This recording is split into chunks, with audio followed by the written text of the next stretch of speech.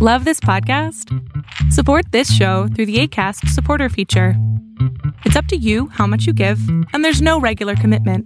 Just click the link in the show description to support now.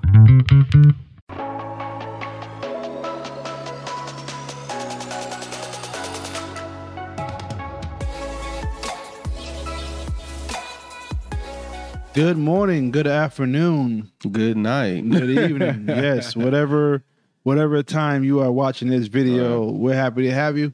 It's your host, Ray Tucker. And Jay Jones. And we're here telling you once again where we stand on certain issues of the culture from a black perspective and a Christian framework. Yes. Right? Because that's really the main thing, is our Christianity informs how we view the world. Absolutely. And how we interact with the world. Absolutely. I like the way a minister said it. It's kind of like, you know, usually we have it backwards. We view the world through the eye when we should be viewing the world with the eye. I'm totally butchering it. I love it. I was taught by my first pastor after I got saved, and I say names because I like to give credit. His name's Pastor Cedric Harris, and he always would teach us look through the lenses of Christ. Yep. Right. If we're looking through the lenses of Christ, then we'll see the world from a biblical standpoint and look at it the way Christ would. Yep. So yeah. So that's why we're here. All right. Absolutely. So today we are. I don't say we're done with the On Sex series, but we're at least, you know, doing something different for once. Yeah, we do. As the pastor would say, we're going to take a break from the series and we're going to do a topical message. Yeah, so today we're talking about the fall of man, you know, and original sin. Mm-hmm. And we're going to talk about what I call the transcendental framework, because I don't want to put people into different camps, because oftentimes, you know, it just becomes a cause for division. Yep. And I don't want to further perpetuate causes for division. So I call it the transcendental framework, and you're going to see why in a minute. We're talking about Genesis 3. We're talking about redemption plan, and really that's it. It's going to be a quick and easy episode. Snappy. You know, a lot of times people want to, oftentimes we just don't know, like, why, you know, what does that mean? Like, the fall of man, what is original sin? You know, what do you mean I'm sinful? What do you mean I'm inherently evil? Right? Like, people don't know what those mean. That's kind of what we're here to talk about, you know, where it actually comes from. Why do we believe in original sin? Right? So that's kind of what the point of this episode. All right. So talk about this. So this is what I call the transcendental framework. Now, you may have heard this in different forms. You may have seen this in different places, but we're going to go into this a little bit more. So God's sovereignty is on the top left for those who are listening on the podcast. Man's responsibility on the bottom right. And the orientation doesn't really matter, to be honest. Right. You know, but the point is, you got God's sovereignty, man's responsibility, free will, and then you have destiny. All right? Those are the four main things to the transcendental framework. So, in God's sovereignty, God is sovereign because he created man free of sin. He created the garden. He created everything, right? The tree of knowledge of good and evil. And he allowed Satan to possess a snake and to speak to Eve and deceive Eve, right? God allowed all that stuff. I love the word allowed. Yes. It speaks to his sovereignty, yet it still is he's not involved in causing her to sin. Yes. Yes. Free will. God gave us the power of choice by telling Adam not to eat of the tree, because if that choice wasn't there, it wouldn't really be free will. Absolutely. So if God never made the tree, we would never have been given the opportunity to choose.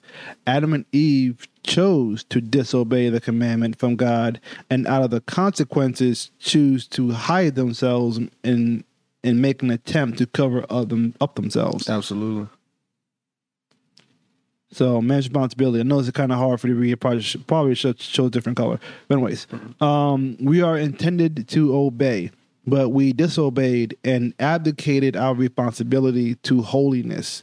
We were responsible to tend the garden, cultivate the animals, protect our wife and family, but Adam failed. in all those areas. So when God commanded him to till the ground and to name all the animals and be fruitful and multiply, you know, instead of doing those things, he ended up, you know, eating the fruit that he was told not to eat, you know. And then lastly, destiny, you know, because of what they did, Adam and Eve fall from grace, our default destiny is to return to the dust. You know, that's literally where that phrase comes from. We'll see that in Genesis 3, you know, from the dust you came, the dust you will return. All right. So that's that. We're not going to beat that too hard here because that's not really the main point. It's more the backdrop. Right. And we have to kind of acknowledge that at first.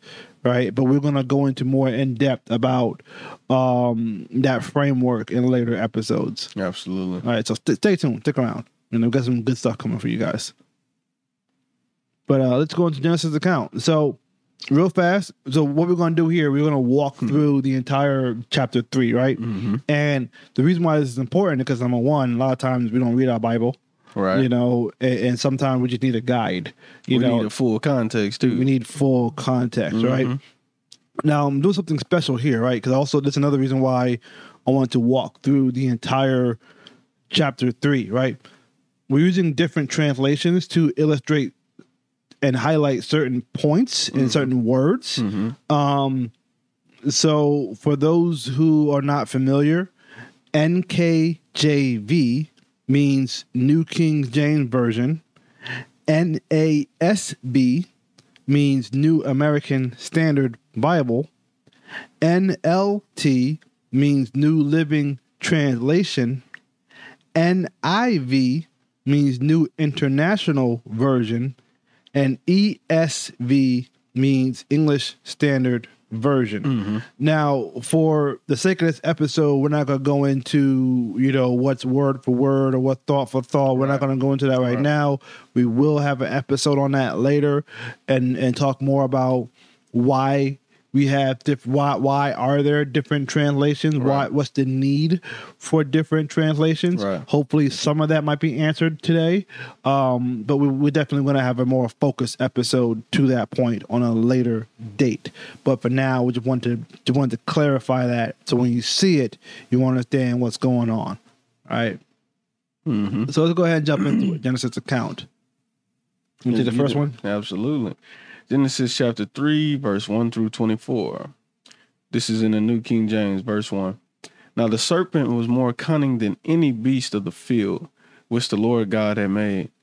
And he said to the woman, has God indeed said, you shall not eat of every tree of the garden? Now one thing I want to do is, you know, more than one of these verses is point out that framework, right? You know, now a serpent was more cunning than any of the beasts of the field that the Lord God made. God's sovereignty. Right. So just want to point out sovereignty in that issue right there. Verse 2, New King James Version. And the woman said to the serpent, we may eat the fruit of the trees of the garden. Verse 3, this is in the NASB. But from the fruit of the tree which is in the middle of the garden, God has said, you shall not eat from it or touch it, or you will die. Now, this is a little bit of man's responsibility. She's communicating what she learned, and in an attempt to defend, you know, the commandment. You know, thou shalt not teach it. But also, she added something that God didn't tell Adam. Yes, she did. God never said don't touch the tree. He said don't eat it. He said don't eat it. Absolutely. So I personally believe this is where the serpent saw a weakness. He saw a crack in the armor. Right. You know, and even I believe that it could potentially be the fact that when he came to her and questioned her, and the way he presented the question, it could have jammed her up in such a way that she added something to what was said. Yeah, because the devil doesn't know what you know. He only knows what you repeat. And the devil can't fight what you don't know. I mean, or what you know. But what you know comes out of the abundance of the heart the mouth speaks. So if error is in your heart, you're going to speak error. You know, and if you're not accurate with the commandments, if you're not accurate with the words, the enemy is going to use that. Right. She don't have a clear understanding on what the Lord said. Ding, ding, ding. Yeah. Right. You know, it's kind of like, you know, if you ever seen Crouching Tiger, Hidden Dragon, all right? There's an idea that's implanted in that movie where you have someone who's faking the funk and trying to be a sensei, all right, and trying to be a master. There's a woman who's trying to be a master samurai, right? And she wasn't, or I'm trying to remember exactly, either she wasn't abiding by the rules or she was just jealous or whatever the case may be. She got kicked out of the monastery, right? She wasn't allowed to practice there. But she became so enraged and so jealous that she ended up stealing the master handbook, right? Mm-hmm. And looking at the pictures.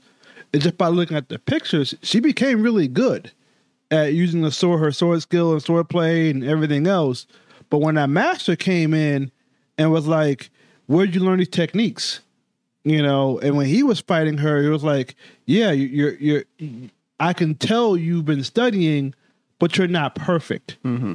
And he came in and whooped her, right? Because she was not good with what she was doing. She was not perfect in what in her memory and studying her material, stuff like that, because she didn't have someone who knew what they were doing teaching her. All right. So that's kind of long for this passage, right. But we just had to highlight that, like, there's something there that she added. Why? Mm-hmm. Right. So kind of just trying to give an explanation as to why. Right. You know, and you could take it or leave it. I mean, obviously, it's just more of opinion, but it just more kind of based on interpretation of the text. That's all. Right. Verse 4. You throw her odds, so I got the even ones. Mm-hmm. New King James Version. Then the serpent said to the woman, "You will not surely die." Mm-hmm. All right. Verse 5, New King James Version. For God knows that in the day you eat of it, your eyes will be open, and you will be like God, knowing good and evil.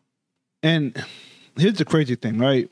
So this serpent, you know, and we don't even know if the serpent at this time, I mean, obviously we'll see later, but you don't know if the serpent was flying, whatever, had wings. We don't know. But anyways, he's supposing to know the mind of God. Mm-hmm. You know, oh, let me tell you what God wasn't willing to tell you. Mm-hmm. You know, so he's making himself equal with God. Mm-hmm. All right, in that moment. Mm-hmm. Wow. Verse 6, New King James Version. So when the woman saw that the tree was good for food, that it was pleasant to the eyes, and a tree desirable to make one wise, she took of its fruit and ate. She also gave to her husband with her, and he ate. So oftentimes we think about, oh, well, Adam, Eve sinned. Where was Adam? Right there. Mm-hmm. She gave in the same proximity. Yes. Right and there. They used their free will to choose to eat that fruit. Yep. Even though Adam, so some might say, oh, Eve sinned blindly. I'm like, no, she didn't. She at least attempted to tell, that serpent what she knew. Mm-hmm. And God told Adam that commandment before Eve was even in the picture. Mm-hmm. So Eve wasn't even created when God gave Adam that commandment. Mm-hmm. Right? So that must mean that Adam had to communicate that commandment to Eve. Mm-hmm. So either it wasn't communicated correctly, or maybe it wasn't communicated to Eve correctly. Obviously, Eve didn't communicate it to the serpent correctly, so we don't know exactly where that breakdown of communication happened, but long story short, nevertheless, Adam is still right there eating that apple. He didn't even question it. He didn't be like, wait a minute, is this from that one tree? Hold up now, wait a minute, I ain't eating that. He didn't object. I'm laughing because it's amazing how the culture can impact how we interpret scripture. I keep hearing you say apple. It was never called an apple, and we still always say that. That's right, the fruit of the tree. That's right. Yep, and we always say apple.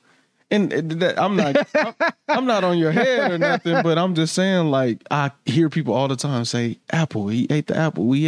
Scripture never called it an apple.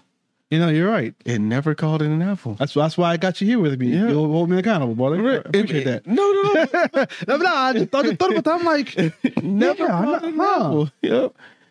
And so, and that happens. We again, because we were talking about that recently, how we are taught scripture a certain type of way, and instead of reading it, and that's not to say you never read it for yourself. Yeah. We'll read into the text. Exactly. And so much so we might even say, and then they both ate of the apple, and that ain't even what it does not say that. Wow, I just got caught. But see, that's the reason why we're doing a podcast. Absolutely. Right? Because if it's easy for us, Exactly. then we're studying. Yep. We're studying. We're looking, taking the time, taking the extra time to go in on this stuff, to do this podcast and try to be accurate. And it could we're not infallible. No, we're not. No, we're not. Because you saying that, and I'm like, yeah, they did eat that. Wait, hold on, wait, no. I had to, But yes, that's the reason why we're doing the podcast, is because it's so easy to get swept away into cultural thinking that actually isn't biblical. Right. And it's weird because it's so deep, right? Because now I'm going off on something else. We eat apples today. Yep. They don't affect us in the way that this fruit did, but we'll still call it apple. Wow, we hate apples so much. But I think that there's a misunderstanding on deception too. I think the assumption is that when a person is being deceived, that they're completely ignorant and don't know. But we can see even in the world that we just did an episode on sex trafficking, and a person may know, right, that I shouldn't be having sex outside of marriage. You know, this is wrong. I shouldn't be doing that. But yet still be coerced and deceived into doing something that they know is wrong. Yep. Eve knew she wasn't supposed to eat of that tree. She told him she wasn't supposed to eat of the tree, but still got deceived into doing it. So just because the person was deceived does not mean they were ignorant to knowing that what they did was wrong. Yep. Deception is one heck of a thing, man. Oh, yeah.